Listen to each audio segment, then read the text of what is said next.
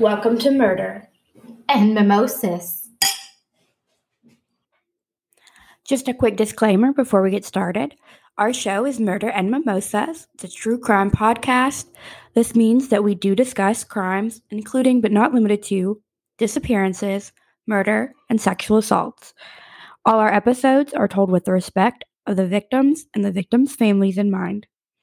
We strive to ensure that we provide factual information, but some information is more verifiable than others. With that, grab your mimosas and let's dive in. Welcome back to Murder and Mimosas. I'm Danica. And I'm Shannon. Today's episode is one we've been hinting at for the last few episodes. It's one that was actually sent in to us, which we are both very excited about, and we encourage our other listeners to do the same. This was a local case to this person, and they wanted to share it in case it was of interest. I'm interested to hear about it. We're about to dive into it. They did not give me permission to share their name, so I'm not going to put it in here. But they did let me know that they had no personal ties. It was just a case that was local to them that really they found really interesting and shared it with us. So let's dive into the Elliott family. The Elliots are a blended family, which, coming from experience, can be tough. Jim and Peggy Elliott are the parents of Levi and Sierra Elliott. Peggy and Jim both brought sons into the marriage. Jim's son was Levi Elliott, and Peggy's son was Andy Summers. And then together, Jim and Peggy had a daughter, Sierra Elliott. The family all lived together in a home in Bolivar, Missouri. They seemed like a decent family. Andy and Levi were pretty close. Andy taught Levi how to shoot. The two would shoot target practice together with .22 caliber rifles, while the boys worked on target practice. Sierra would practice basketball. She would ride horses. She'd spend time with her friends. And when Andy moved out in February of 2012, he would leave behind his locked gun cabinet. Why did he move out? I'm not 100% sure. I couldn't find that in the information, like if it was for college, because I know he's the oldest of the three children, or if he moved in with his father for some reason. Just my own guess, because of the age of the other kids and his age, I think maybe he left for college. But no matter the reason, he moves out in February, leaving his parents and his younger siblings, Levi, who's 15, and Sierra, who's 12. From what Levi's classmates said, Levi was not a fan of Sierra. He often spoke of how much he hated his younger sister. I think a lot of kids have said that about their siblings, to be fair, though. Yeah, probably. Siblings usually tend to bicker and fight and not get along. And I'm sure there may have been some jealousy with Sierra being like the only girl, and she's the baby. She has both parents in the home while Levi's parents are divorced. He has like the whole split home arrangement. So I'm sure there's like a little bit of jealousy and resentment that is kind of in Levi. He probably kind of bonded over that with Andy, since Andy came from a split home and he was, not the baby either. He was the oldest, and they were both boys. The problem with what Levi says to his friends about Sierra, though, is that in March of 2012, Levi acts on his hatred of Sierra, and it's so much more than just bickering. So March 24th of 2012, it's about 8 p.m., and Jim and Peggy, the parents, leave Sierra in Levi's care while they run out and do a quick errand, which he's not really. They're 12 and 15, but, he's, quote, in charge. I'm sure you told me that more than once, leaving me home with my little sister. Sierra. Also Sierra, yes. I didn't want to say her name and be confusing, but yes, my younger sister is Sierra, and we're not that far apart in age, but I know that there were times that I was told I was in charge, even though she was probably bigger than me, and I was far from in charge. So while they're gone, Sierra just hangs out and watches TV in her parents' bedroom. And Levi, though, decides he's just ready to get rid of his little sister. He's done. When he told his friends he hates her, he wasn't just saying it to say it. He really didn't like her. So he goes to Andy's gun cabinet, unlocks it, and gets out the gun he's most familiar with, which is the .22 caliber Ruger rifle. Levi shot Sierra in the head and then fled the home in his father's white Ford pickup truck that was still at the home when they did the errands. Now, Jim and Peggy are gone. Maybe an hour. They say that it was probably not even that long, and they come back. They both have this feeling when they pull in that just like, you have that feeling it's just something's not right. They're kind of unnerved when they pull it back to the house. The house is totally dark, which is weird because, the kids are in the house. And they notice the truck is missing, which is also weird. So Jim ran into the home first, yelling for his kids. And he did hear Sierra moaning in pain from the master bedroom. Oh my gosh, I cannot imagine as a parent how scary this whole ordeal must have been for Jim and Peggy. I mean, yeah, you literally are gone maybe an hour. You don't expect to come back to anything bad happening in your home. But it's even worse when they come to find out that their daughter has been shot so brutally and your son is missing. It must be like this, tornado of emotions going on. The reality of who hurt their little girl is about to make things even worse. Jim runs to the phone to call 911 while Peggy stays with their daughter. Knowing she may have little time, she asks Sierra if Levi did this to her, and Sierra indicates with her hand a yes, because she couldn't speak.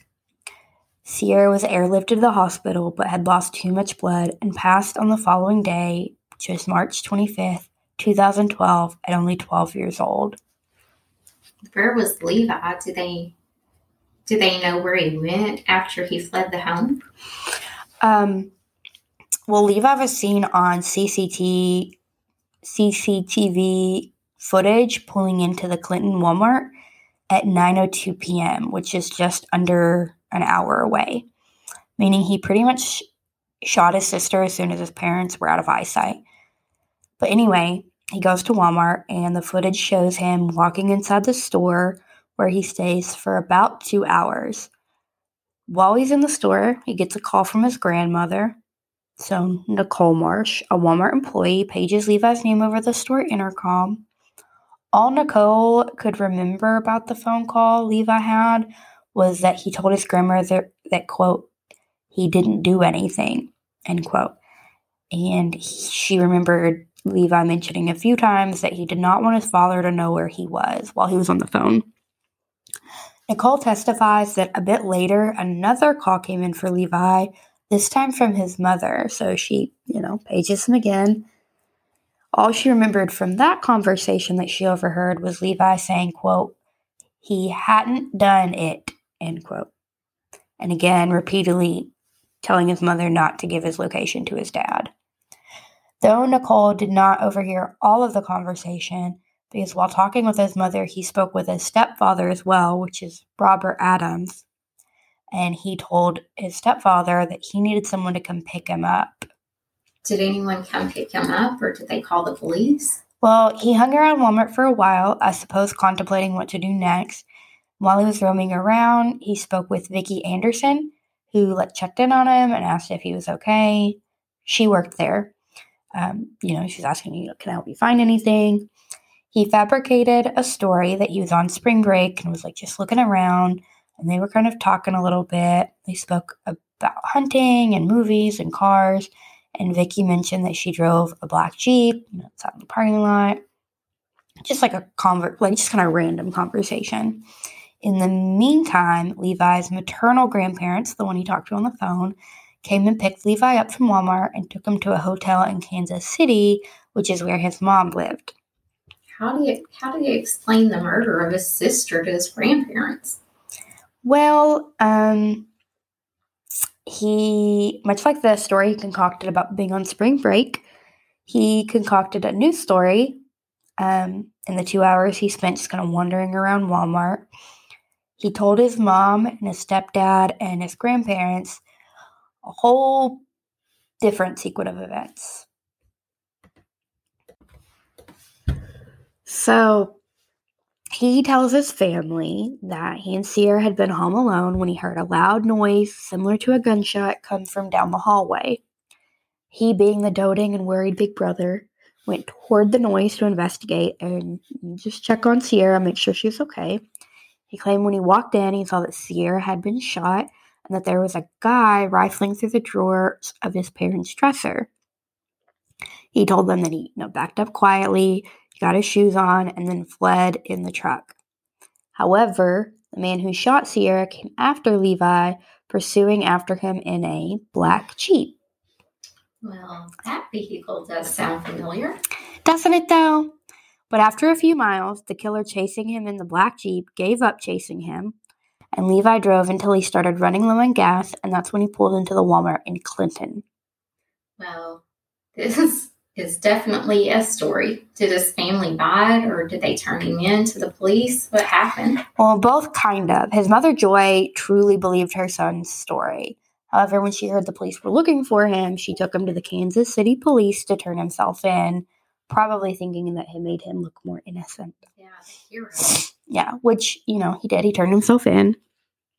The police bring him in. They take his clothing for evidence. But the problem is what they don't find is any blood on his clothes. And they also take the truck in, and they don't find any of Sierra's blood there either. Do the police begin to believe Levi's story because of that then? No. Lack of blood does not mean he didn't kill Sierra, just that he wasn't in close enough range when he shot her to end up with backsplatter of blood on himself or his clothing.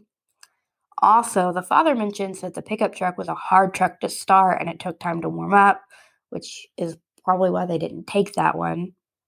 And the biggest kicker is the front door was locked when Jim and Peggy arrived home. But this was the door that Levi claimed the alleged killer came out of to chase him down in that black Jeep. Well, the killer may have locked the door behind him. Yeah, He's well, considerate. How is he going to lock it? He didn't have a key. I don't know. None of it makes sense. Also, I'm just saying if I'm fleeing, I'm not about to put my shoes on. I'm just going. But, whatever. So, they put Levi in custody. And in June of 2012, a Polk County judge ruled that Levi would be tried in adult court instead of juvenile court. Once moved to adult court, Levi was charged with second-degree murder, armed criminal action, and tampering with a motor vehicle. His bond was set for $250,000. Levi pleaded not guilty, and things moved towards a jury trial. The first thing that Levi's defense team did was make a motion to have Sierra's hand motion that she did to her mother indicating Levi suppressed. Please tell me that motion was denied. I could tell you that, but that'd be a lie. Sadly, that motion was granted. The judge affirmed that there was no evidence that Sierra knew she was dying when she made the motion with her hand, so it was not qualifying as a dying declaration. On July 3rd of 2013, another motion was filed, this time for a change of venue. They granted this motion as well and moved the case to Greene County, Missouri. However, in a turn of events that I never really heard of, the state dismissed the charges and refiled them on the same day in August of 2013. When they refiled them, they did so back in Polk County. On October 27th of 2014, the trial finally began. We know pretty much already both sides of the arguments, right? But there's one thing with the trial documents that stood out to me. The trial court judge overruled a hearsay objection to testimony from Jason Trammell, who works for the Missouri State Highway Patrol. Jason Trammell testified that a paramedic told him that blood found on a nightstand near where Sierra was a result of an IV that was inserted by paramedics when treating her. Hold on to that little tidbit of information, okay? Because it will become important later. Okay, I have filed it. Okay, great. The trial wrapped up, and the defense's closing arguments were very impassioned. The following was a quote from the closing argument. Sierra Elliott is dead because Levi ambushed her in her parents' bedroom while she was watching TV. He put a gun against her head and pulled the trigger. The jury heard that Levi got into his dad's truck and fled the scene, leaving her alone without medical attention for at least 40 minutes before her parents came home and found her. End quote. Hearing that right before deliberation has to weigh heavy on you as a jury. And it must have, because it only took 3 hours for the jury to deliberate and come back to find Levi guilty on all accounts. Sentencing came 3 months later in January of 2015.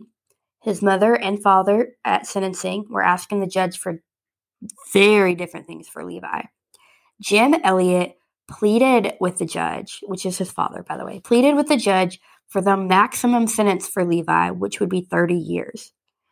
Jim claimed he feared if Levi was released, he would kill again. Levi's mother, Joy, on the other hand, maintained her son's innocence, and she said, quote, 5 minutes in prison would have been too much for my son, end quote. When the judge asked Levi if he had anything to say before sentencing, he said the following, quote, I have had to grieve the loss of my baby sister from inside a jail cell for a crime I did not commit. I've lost my teen years and all of my friends, but I've always and will always maintain my innocence, end quote. Judge Michael Hendrickson sat in front of a deadpan Levi as he read off Levi's sentencing. Judge Hendrickson handed down a 20-year sentence before Levi is eligible for parole. As he handed down the sentence, he had an oration prepared for Levi. Quote, your decision to use that firearm to shoot your sister was the cause of her death, he told Levi. Make no mistake, it was you who did so, not the gun. Had you made a better decision about how you expressed your anger or disappointment or whatever was going on between you two, Sierra would be here today. We will all forever be left to wonder how long she suffered alone and whether she might still be alive today had you taken different action, end quote. It still surprises me how totally callous Levi was to Sierra, just to leave her for dead when nobody really knew their sibling relationship was that bad. Yeah, that's the thing that I think really stood out to me is, in some of these cases, you have all these people coming forward, and other than a couple classmates that said, he said he hated his sister, which we said was kind of run-of-the-mill things that at some point we probably all said to a friend about our sibling. There wasn't anything else. I never heard, the parents, and, his dad is saying, give him the max. So I feel like he would have come forward if... Yeah, well, that's something I was thinking when he's saying he'll kill again, making me think that there must have been signs or warnings. Maybe. There had to be something for him to say he'll kill again. That really stuck in my head for some reason. Yeah. Not to mention, as when it's your child, even the most horrible thing, I feel like you still want the best for them.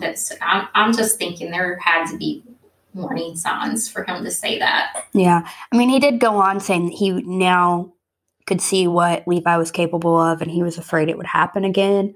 In a more broad quote that he gave maybe to the press.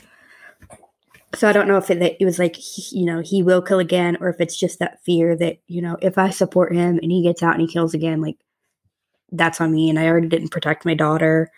And I think there's probably got to be, obviously there's anger towards Levi, but it's that's your little sister and she was defenseless and you just left her there. Yeah, I get that. I don't know. It's really hard as a parent. I think that's a really hard position as a parent because it's your children and it's, both of them are your kids. And I think part of you feels like you have to back the one that in this case was innocent and didn't get, I get that. But on the other hand, that one's the one you have left and you want hopefully some form of relationship with them when they get out. I don't know. I've never been in that position. I don't want to be. I don't know what I would do. Yeah, I don't want to be there ever. So I can't imagine. Of course, there are appeals, which we will dive into. The appeal has 2 points. The first one is a claim that the state dropping and refiling charges denied him of his due process, which I think that whole thing was weird. I've never actually heard of that happening before, which it seemed like a very strategic thing to get it back in Polk County But I'm also not sure why his attorney didn't, again, refile for change of venue when they got it the first time. So, but I don't know. The second one goes back to that little objection in the trial that I told you to remember. I was wondering when that was coming back around. All right, so you've got that filed away. I want you to pull that out, right? So it's like, it's kind of like notes in school. I want you to pull out yesterday's work. We're about to go over, okay? So Levi is stating in his appeal that the court erred in allowing the hearsay evidence. Jason Trammell is an investigator with training in bloodstain pattern who is the one who testified at the trial. He testified at trial that no DNA from Sierra was found on the clothing that Levi wore the day of the shooting, and there was none found on the clothing Levi was wearing when he was taken in by police, and there was none in the truck. He also testified that, Levi got into the truck, so if he had any DNA, that it would have to be somewhere, but there was none.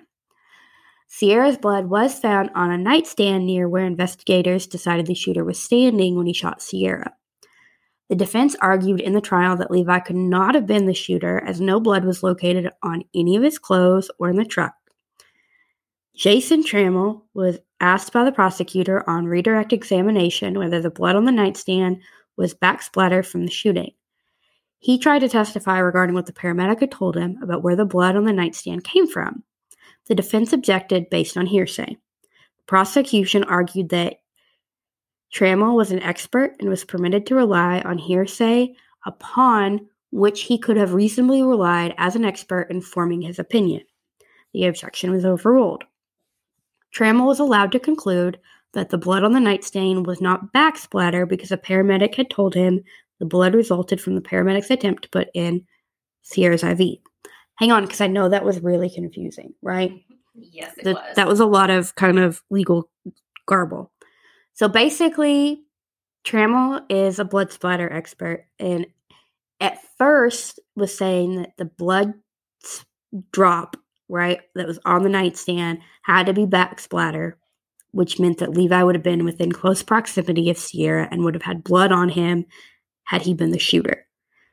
However, since Trammell was testifying to what he was told by a paramedic who was on the scene about the IV being put in her arm, and when that happened was a blood drop, Trammell was allowed to use that because it was such similar that they're basically saying he was expert enough that if he didn't believe the paramedics to be telling the truth, he could have, figured out the difference. And they wanted the jury to know how he became aware of the blood drop being from an IV because of the paramedics. And that was because a paramedic told him.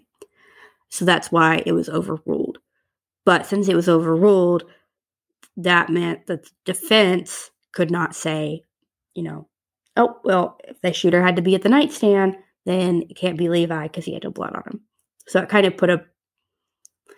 of hurt their case, which is why they objected, but it was overruled. And so he put it in the appeals. Did his appeals get him anywhere? No. On October 18th, 2016, the appeals were denied.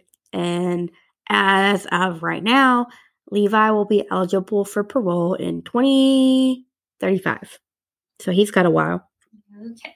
And since you didn't bring it up, you may not know, but did they do gunshot residue on his DNA test or anything like that? There is no information at all about gunshot residue, which he was, taken to a hotel. So if he showered, so they may not have done gunshot residue if they knew he showered, because it doesn't help their case. It hurts their case to show he didn't have any on him.